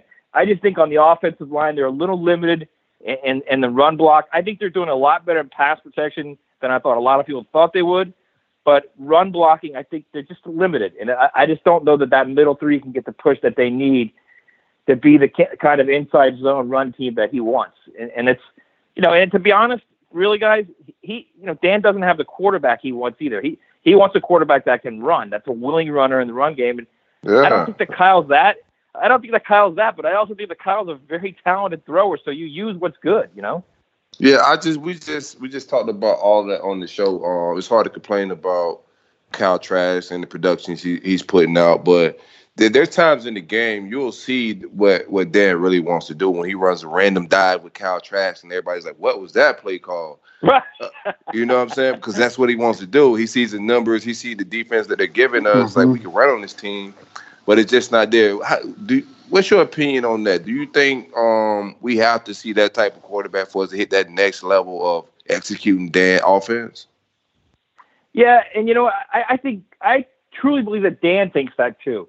I mean, I think he likes where he's at right now. I think his perfect world would have been Felipe developing into the kind of thrower that Kyle is now, and that he would keep that willing runner, the ability to be a willing runner, and the ability to do the quarterback run stuff. But it didn't happen. Felipe got injured, and he's dealing with what he's got to deal with right now. Now, there are other guys. I mean, I truly believe that Emory Jones is going to go into the offseason with the ability to win that job. And Emory Jones is more of a type of quarterback that Dan would typically run his offense around. The kid that they're going to get signed in December, Richardson, another one of those very similar type players, and even Joey Gatewood, who is looking at Florida now, the kid from Auburn, also a very similar type guy that what Dan would be interested to run his offense. But again, if you've got a guy that can throw it like Kyle Trask can throw it and can throw it accurately, I mean, it's hard to sit that guy down, man. Hard. Yeah, so that's my next question. So next year, Matt, what is our quarterback situation gonna look like? I know we got possibly Felipe coming back. We got a couple recruits coming in. What does our quarterback situation look like? Well, my guess would be, and this is just a guess, I haven't talked to Dan specifically about this. My guess would be that Felipe's either going to go play baseball or he's going to go be a grad transfer somewhere, be it someplace like LSU or somewhere else where he can play at a high level. He's not going to go to someplace like, no offense, Akron or Miami of Ohio or Memphis. He's not going there. If he transfers as a grad transfer, he's going to go to a big time program to try and play, in big games. If not, I think he might just go with the Red Sox organization and try and pitch. I don't think he's going to be back in Florida. I just don't. It's just a gut feeling. And then you've got, then you're in spring with Kyle Trask, with Emory Jones. I don't know if Richardson's going to be an early enroller. You guys probably know more about that than I do. But if Gatewood signs with Florida, he's the guy that they think they can get a waiver for him. They think they can get a waiver for him to play immediately. And if that's the case, Joey Gatewood. Who thinks that? And if that's the case, his quarterback coach, coach here in Jacksonville, they think they got a shot at that. So again, I don't know if that's possible. We're going to see if it's possible. We've seen appeals, granted for a lot of strange things. I mean, the reality is, Tate Martell said, "I didn't like my coach," and got an appeal granted. So, yeah, I mean, I think you just gotta. It depends on what they're appealing, why they're appealing it, and basically what the NCAA appeal committee feels like that day. It's that crazy right now. And I've been saying all along, and the smartest thing to do for the NCAA to take care of this entire mess is every player. You guys would agree with this too. I know you will. Mm-hmm. Every player gets one free transfer. That's it. One free transfer in his career. And then if he wants to transfer after that, he has to sit out no matter what. If his parents are sick, if his buddy's sick, whatever, you got to sit out. You get one free transfer, and that's it. I don't even like that because, now you can look at teams and say, oh, well, they look okay. They about 1 year out. Let me just go and transfer over there. That's stupid, bro. Like, you got to sit out. If you want to leave, you listen, we don't – picking a school isn't just, like, overnight. You know what I'm saying? You got. No, I'm with you. You got a couple years to decide what school you want to go to, right? So I feel like after all these times you talk to the school, you communicate with the school and the coaches, you go there and whatnot, and then you finally decide to go there. Yeah, you should sit out a year if you want to go somewhere else. How come you could just leave and just go play somewhere else? No, that's goofy. Look, I agree with you, but you're in the minority there, believe me, because most players think they deserve that opportunity to get that one shot chance where I can go and play right away. And I can't disagree with them. I'm with you. I'm on your side. I think if you've made that decision, if you've gone through the process of, hey, this is where I want to be, then you should sit out. I agree with that. But the majority of players will tell you they'd rather get that one shot, that one chance. Then again, you guys are old school like me, man. Believe me, I know you're not. You're not far out of playing ball, but believe me, so at some point, guys are going to start screaming at you to get off my lawn too. Like, I'm not totally. I don't mind it, man. I enjoyed Trayvon Grimes and Van Jefferson playing right away for us and helping us play. So in some instances, I don't mind it. You know, like if it's warranted and for certain reasons, let them play right away. All right, so maybe I'm wrong. Maybe I'm saying it as they got to be consistent. You can't say this person can't play. I agree with that. I agree with that. But you let Tate Martell come and play on any damn school. That's bullshit to me. Right, and you still haven't ruled on Brenton Cox, even if you ruled one way or another. I mean, Brenton Cox has announced his transfer before the season started, and you still haven't heard anything on him. And Tate Martell was told in a week that he could play. So it's random. The problem is it's random. It's literally random with them, and there's no rhyme or reason for it either. There's no. They don't give you any kind of excuse. Right. That's why I think I'm having trouble with it. Yeah. I agree with the idea of sitting out. I mean, look, Joe Burrow sat out, and look at him now. Look at what he's done. There are countless cases of guys who sat out, and then all of a sudden they're a completely different player. They're more mature. There's guys that go in and they're all American type players. So there's no doubt there are success stories doing that. But I think the way players are looking at it now is most of them are going to school with the idea of, look, my goal is to play 3 years and go to the NFL, and then come back and get my degree later. The majority of them are not thinking, okay, I'm going to stay 4 years, get my degree, everything's going to be great, because they realize they're losing earning power then. If you stay 4 years, that's 1 year where you could be earning money for playing the game. Yeah. All right, Matt, what are your thoughts nationally? If you were to rank, I guess we'll just do a top 6 because that's what that's how they announce it. What are your top 6 teams right now for the college football playoff? Well, I'm going to tell you what I think the playoff's going to announce.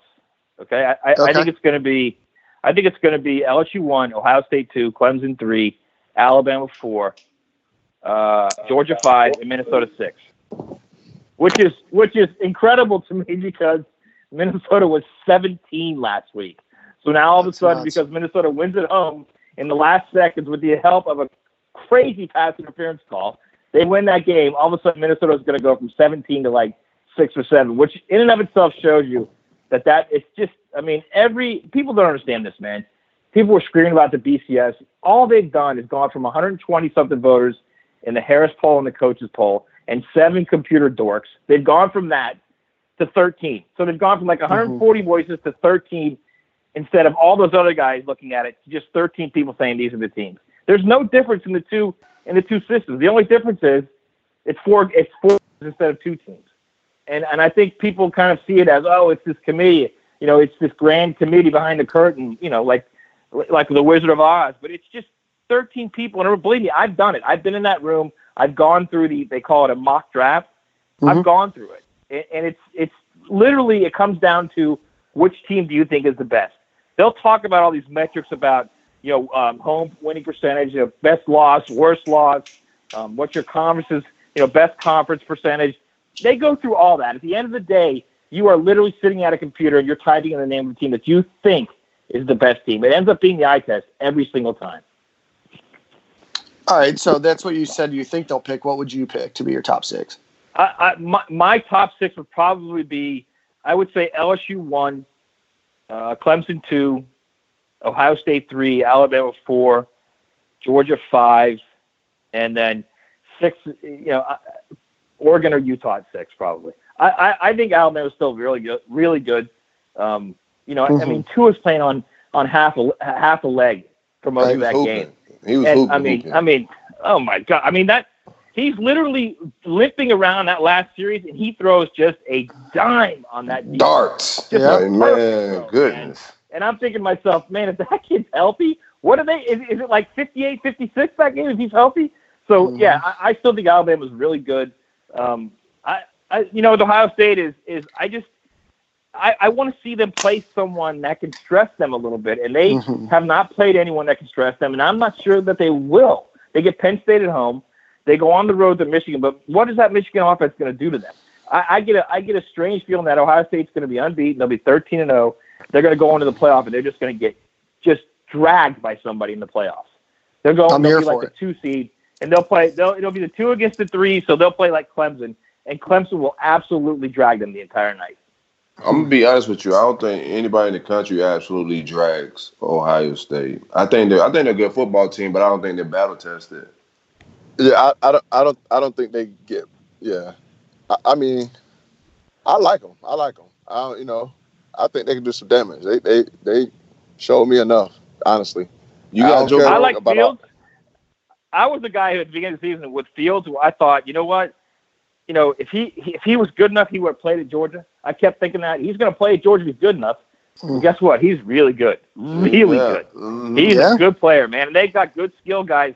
I just don't know. I mean, other than Chase Young and the corner, what's his name? Yakudi?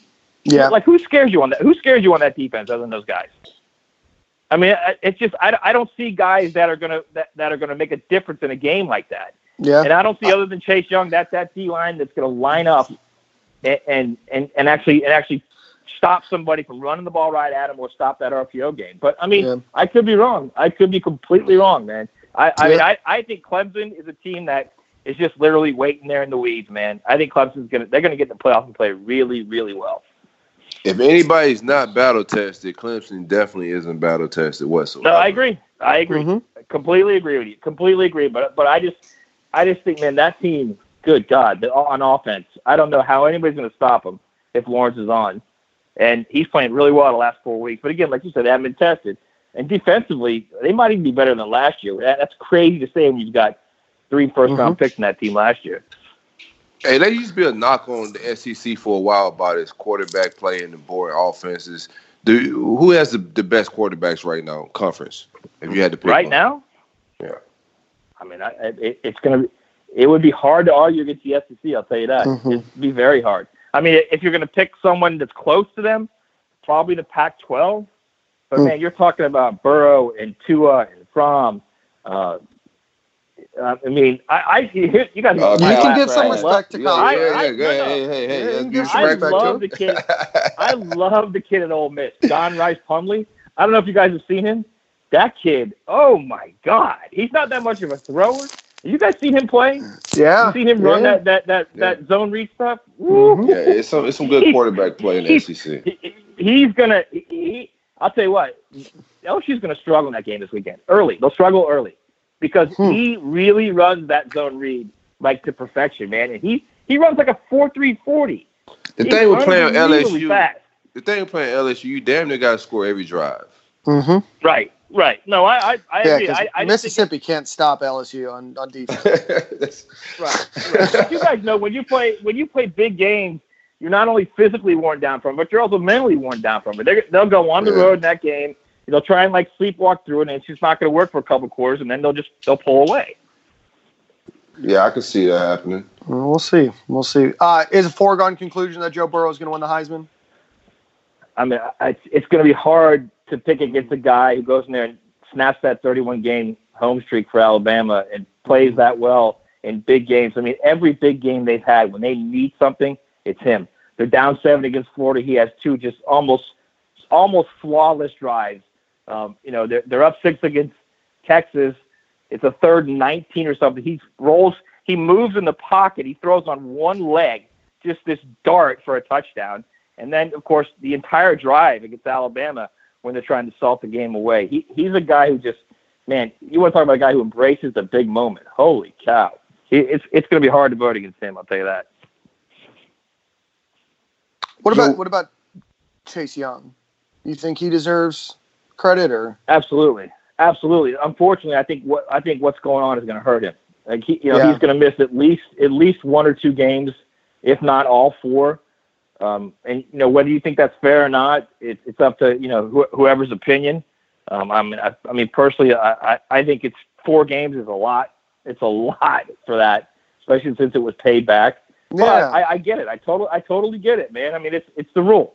It's the rule, and you got to follow the rule. So I totally get it. But yeah, if he's not missing games and he's playing, yeah, he's absolutely in the conversation. And this is a year where I think that you got a guy that's got like 20-something sacks. That might be enough to win it.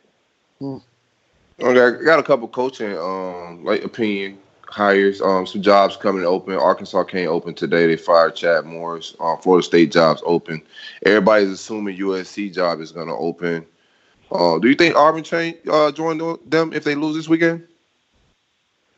If Auburn loses? Yeah. I mean, in my impression, I think they got to. He has to split Georgia and Alabama to keep his job. What's your opinion on that? Ooh, if he's got to do that, man, he might be in trouble. I mean, I can tell you this. I know Florida State's looking at him, and I know Arkansas is looking at Gus. So Gus has other options, and he could also just say to Auburn, "You want to fire me? Fire me, and give me the $26 million you owe me too." Yeah. I mean, think about that. If you had a job and some guy says they want you gone, but they're going to give you $26 million, what are you guys going to say? Okay, great. Yeah, I don't like living in Auburn that much. Here's my banking account number, okay? Stick it right there. But, I mean, I would say if Gus gets fired, he's going to have plenty of opportunities.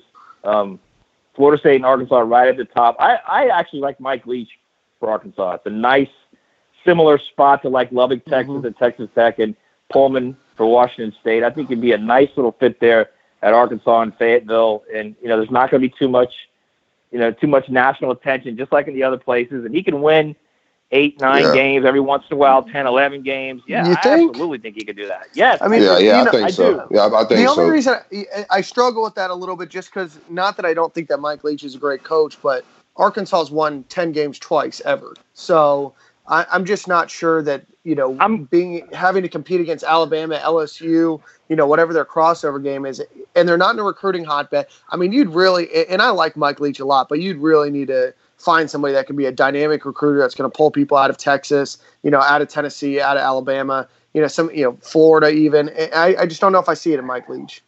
He has Texas ties now. He was in Lubbock for 12, 13 years. So he's got the ability to recruit Texas.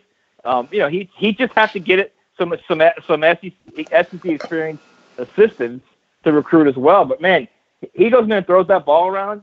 I mean, immediately he becomes a guy that they immediately can jump Ole Miss. They immediately jump Mississippi State. They'll jump Texas A&M. I mean, people are talking about Texas A&M and Jimbo. Look at what Jimbo's. If you look at what Jimbo's done, all right, you take away the FCS games and you take away the Group of 5 games. I think his record is like 9-7 at Texas A&M right now. So believe me, he's in a situation where he's got a lot of work to do too. And I think Leach's offense, because no one else runs that type of offense in the SEC, could give him a leg up. Absolutely. So who do you think Florida State hires? You think they're going to hire Bob Stoops here tomorrow? Or Deion Sanders? They got a better chance of getting Bob's brother, Mark. I think that's probably the best chance to get a Stoops would be Mark. I think they're interested in Mike Norvell, who's the Memphis coach, who a lot of people are interested in. Arkansas is interested in him as well. He's a former Central Arkansas wide receiver. I mean, Gus, I think, is another option for Florida State, which would be, and I think if they could get Gus, that'd be a great hire. That'd be a great hire. Because you're looking at, that'd be a good hire for him. Mm-hmm. Yeah, absolutely. The reality is you're dealing basically with just Clemson. So you could get to a point if you're Gus where it's kind of like it is with Auburn and Alabama, where he's banging heads every year, and he's typically losing, but once every 3, 4, 5 years, he's going to win and have a big season, And could I see that at FSU with Clemson? Yeah, absolutely. But I see Arkansas. Gus Malzahn in Arkansas just makes so much sense. He's coached there before. Like a lot of it just lines up like perfectly. Like it almost seems too perfect not to be true. I think either spot would be good for Gus. I think his time at Auburn ran out. I don't see him. I think everybody's seeing LSU emergence in the SEC West. The way this is looking is like a Bama and LSU thing. I think Auburn's gonna want some new blood here soon. They're gonna want some new flavor. I agree. I mean, Auburn is, believe me, Auburn is definitely apt to panic. And if they see LSU now and Alabama at the top of the West, and they see Jimbo is, he's been paid $75 million and he's got to move at some point. Yeah, they're definitely the type of program that would panic and do something. as far as Arkansas with Gus, I mean, it's certainly a perfect fit. But if you're Gus, do you want to go back? It's almost like going backwards, I think. And he's going to get paid wherever he goes. I don't know that you. I don't know that you want to do that because it's essentially the same thing that Dan Mullen did. Yeah, but Dan went from Mississippi State to Florida. That's he stepped up in a program at least. Whereas I think Gus would be going from Auburn, which is considered significantly better than Arkansas. Yeah, I don't know. I wouldn't leave Auburn to go to Arkansas, but that's just me. I don't think you're gonna have a choice. Try to tell he may you. not. They gave him an extension last time. Yeah. They gave him an extension last time because the Arkansas job was open. So obviously it's something that they feared. I do want to ask about one name that seems to be climbing up some hot boards now. Talk to us about Joe Brady. You know, over at LSU, their passing game coordinator came from the Saints. He's young, right? He's early 30s, kind of Dan Mullen. Yeah, just turned 30. So Dan Mullen was, offense coordinator at Florida when he was 31. Joe Brady's 30. At what point do you think a team might give him a shot, or do you think he's going to be at LSU for a couple of years? Do you think the NFL, comes calling back? What are your thoughts? It's interesting. I'm getting ready to go out to LSU and spend some time with him. It's going to be fun to kind of talk to him and pick his brain a little bit.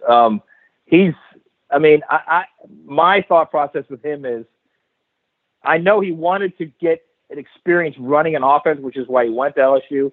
And I know he loves the NFL. I've been told that numerous times by different scouts telling me he loves the NFL and that there are NFL personnel people who rave about him. It's not just Sean Payton. It's other people in the league who think he's going to be a terrific coach. So the question then becomes is, what does he do? Does he then go back to the NFL to be an OC somewhere in the NFL? Or does he think, all right, my best shot to get to the NFL head coaching job is I'm going to run a program in college for 3 or 4 years and then I'll go there.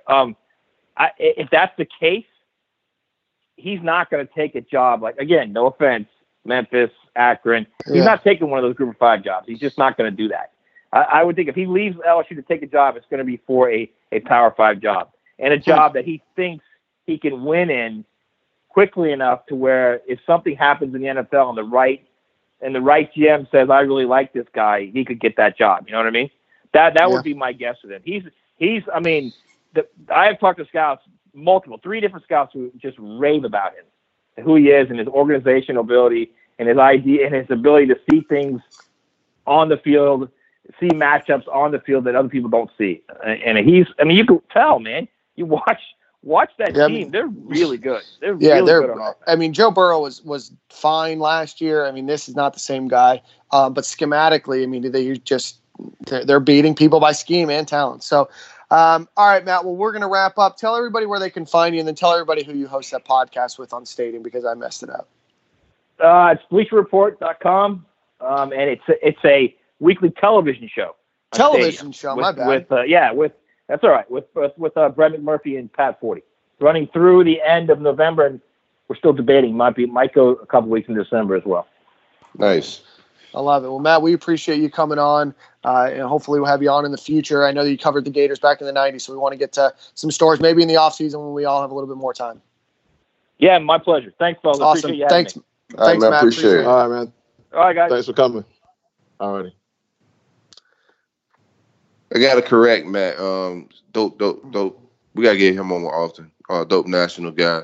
But Joe Burrow transfer was a grad transfer. He didn't sit out a year. Yeah. He was on our radar a little bit there too. So I just kind of remember how it all went down. Yeah, I remember there are a lot of people wanted him, and then a lot of people are on the fence.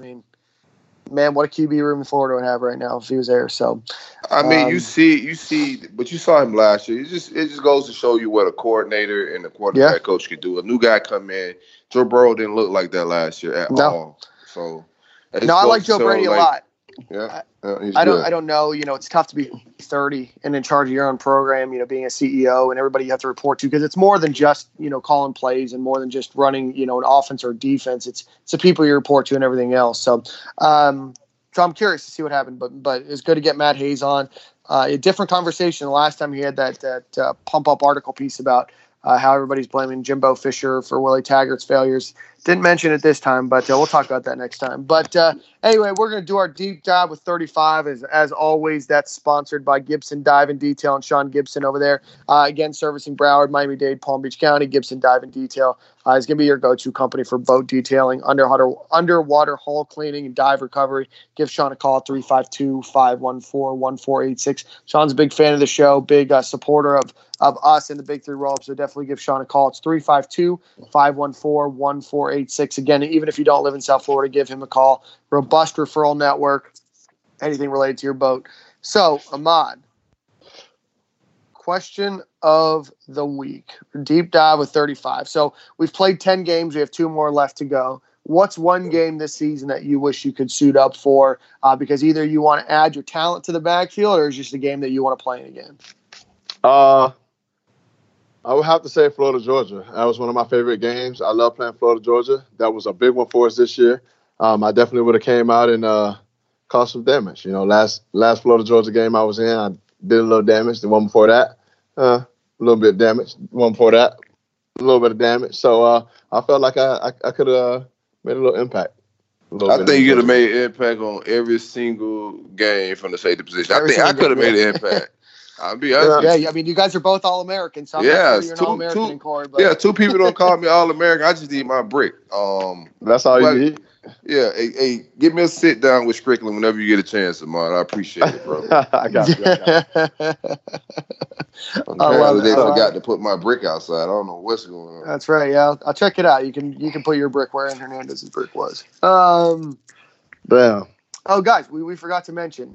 You guys are going to listen to this on Tuesday, but it's November 11th, so it's Veterans Day. So I want to give a big shout out. My dad's dad served in World War II. He passed away when I was 4, but he was there storming the beaches of Normandy. So I want to thank him. I want to thank everybody that I know and everybody that served. Thank you for the sacrifice for the country and putting yourself in harm's way to protect our freedom. Yep. Thanks, Dad. Shout out to Daddy Danny and my pops. My pops is a vet. Served in the Navy around Gulf time. Shout out to my brother. He's a chief. He was in the Navy before. Now he's in the United States Coast Guard. He's a chief doing the whole career thing. So shout out to the vets. Yeah, Cam's grandfather. Yeah, my dad did 10 years in the Navy. But Cam's Japan. He might be on the other side of the war. I'm not sure. My dad did 10 years in the Navy. We did 10 years in the Army, and then 5 years Army Reserve. So total 25 years. So I can't let y'all hit on me like that. No, my grandpa brought my grandma home from the war. So what's up?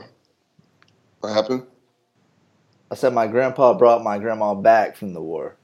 Oh, you see? Romantic. Yeah. Yeah, man. Shout out to the war. Yeah, she had to get special clearance and everything. She had to get her citizenship. Sometimes there's love somewhere in the midst of war, huh? Yeah, somewhere in the war. Somewhere in the war. Still got to slap them cheeks. I'm trying to tell you. Fireworks in the back and all. Boom, boom, boom. Cheek slap different after you win World War. Definitely, man. Definitely. Hey, rest in heaven, pops. We out there going bang, bang, bang. No, rest in peace to Mr. Pops Witherspoon from Friday. Hey, before we leave, we didn't do a score prediction. What do you guys have for this game against Missouri? 35-14 Gators. So? Yeah, I like around that score. I'm gonna go 31-17. I'm gonna go 31-10, and then Cam hop in. I like around 34-13. So 34-13. So all like the Gators by 17 plus points. So I love it. Who's got the song this week? Hey, quick recruiting cap. We got a commit from a 2021 kid, Chief Borders. Who's he teammates with, Dan? With Carlos Del Rio, that 2021 commit that we have there. You solid guy, has some really good offers from Ohio State, Alabama, a few others. Some real decent program here. Let me find it. Ohio State, Auburn, Arkansas have offered him. He's not rated right now. He does come in as a projected linebacker in the next class. I would imagine that he will be, ranked at some point, probably a high 3-star, low 4-star guy the next time that this drops. So, but Chief Borders, that's a football name for you. Definitely got a football name, got the football dreads. I'll check out his film. Look like an outside linebacker, hand in the dirt linebacker, could go either way, pass rusher guy. I think film looked good. The offer list is impressive, but I trust anything that Grantham and Christian Robinson want. I trust their film. You know what I'm saying? It's all working out. And another thing too, man, we talking about all these hires and possible coaching changes. All this stuff affects recruiting. And there's about 5 or 6 guys on Auburn list that I want. We lost out with the Tennyson kid that's a possible safety. Also the Elijah Canyon wide receiver. There was like 3 or 4 kids we went head to head with Auburn for. That if that spot becomes available, the kids that we can go back and grab. The guys that we missed on before. So keep an eye on all the coaching changes, assistant coaching changes, new jobs, all that affects recruiting, man. All right. So, hey, Silk, you want to go over? We had some big guys come on campus this weekend to recruit. Mainly at the running back position. You want to go over anything there? You had we talked about last week who was going to be on campus. We had Jalen Knighton. DeMarcus kid committed to Mississippi State. We had running backs on campus. That's another reason why the way we use running back is just bothering me all game. Because we had so many running backs on campus, guys that we really need, and I didn't see us. I mean, it was a lot of swing passes. It didn't look attractive, in my opinion, and that bothered me a little bit. That's why I was just like, man, we got to run the ball because these guys gonna want. They got offers from schools that are pounding and running between the tackles, and we look like we can't do that right now. So, but Jalen Knighton is probably the biggest name that was on campus. Yeah, he didn't official visit, so we could get him back. He's planning to come back for an official visit right before signing day. He's an early signing day guy, and I think it's pretty much with him. It's down, but it's between us. Miami's in it. Yeah. If Ohio State's, because. Before it was down to Florida State and Ohio State, he chose Florida State. So his decision making is a little questionable at this point. But I mean, we need running backs, Yeah. But I think Ohio State might get back in those sweepstakes. It depends on if they miss on another kid. So it's just a lot of dominoes to fall. But running backs is what everybody's keeping their eye on right now because we need one and we need an elite one. I don't want just anything. There's been some Bowman smoke out there as well. I'm not, me. I've been off that bus, but. The more people keep hitting my DMs, and I just seen reported on. Shout out to Corey Bender on Rivals. He's just hinting on something tonight that there's some smoke there, and that door might be opening. And I just heard from several other people that I trust that it might be something going down, man. So keep an eye on that, man. We can pull that off, and maybe get Jalen Knight to go along with those two. We'll have 2 elite backs, but we'll see. We'll see what the smoke about. It'll be elite until there's fire. I'll just. Hope and pray, but he hasn't been visiting nowhere. You know what I'm saying? Like we haven't been on Clemson campus. There's been a whole lot of noise from him in Clemson, so we don't know. We'll see. Maybe a little bit of hope out there. If we get him on campus, all bets are off. All bets are off. All right, boys. Hey, that's another good show. Some elite guests. Yeah, man. We hung out. We did. We hung out heavy. Who's got the song this week? Is it Ahmad? Yes, sir. It's me. Oh boy! You got your phone ready to play through your speaker? Yeah. What type of version? I'm trying to see if we got a clean version of it. I don't want to. It's clean version. This is an adult show, man. I don't think it's too many kids to do this. All right, man. Hey. The song's called. It's called Uno, man. What is it? AMBJ? How you say his name? I thought you were gonna play. This is gonna be my first time hearing this one. Twisted Heat. Hey, we going to Missouri, Holmes, and we're gonna party, Holmes. Sure. Yeah, they went full LA Mexican on us, bro. Yeah, man. Y'all pop it on, you gonna know why. You gonna be like, what? Sure. All right, hey, same corner next week, fellas. Stay to Miguel. Corner next week. We'll see you guys. Peace. Let's party, homes. Invite all the bitches. 100s and 50s, big old biddies. Yeah? Uno, dos, no thrash, you hear me? Hey. Hey, cost to live like this, you hear me? Uno, dos, no thrash, she a tato. We got bitches second nights in a lot though. Big chop knock a nigga out zapatos. Still getting queso like nachos. Uno, dos, no thrash, she a tato. We got bitches second nights in a lot though. Big chop knock a nigga out zapatos. Still getting queso like nachos. Hit her from the back, then I tell her no mas. She a freak, had to tell a bitch hola. Bend it over, I want your panocha. She call me Poppy, I hit it with no socks. She like, Jay, can I get some dick, por favor? I'm like, yeah, check it out. Close the door, chopper go block her. Yeah, we finna up the score. Air pill a nigga back like a fucking orange. Uno, dos, no thrash, she a tato. We got bitches second nights in a lot though. Big chop knock a nigga out zapatos. Still getting queso like nachos. Uno, dos, no thrash, she a tato. We got bitches second nights in a lot though. Big chop knock a nigga out zapatos. Still getting queso like nachos. I tell her pull up on the kid Mariana. I beat the pussy up like a piano. I tell her work that thing like Rihanna. Hit her from the back, she gon' call me Papa. Bend it over, yeah, make it clap quick. Duck in her pussy, yeah, I'm on that shack shit. So fly, post a pic with no caption. My Mexican bitch got an English accent. Uno, dos, no third, she a tato.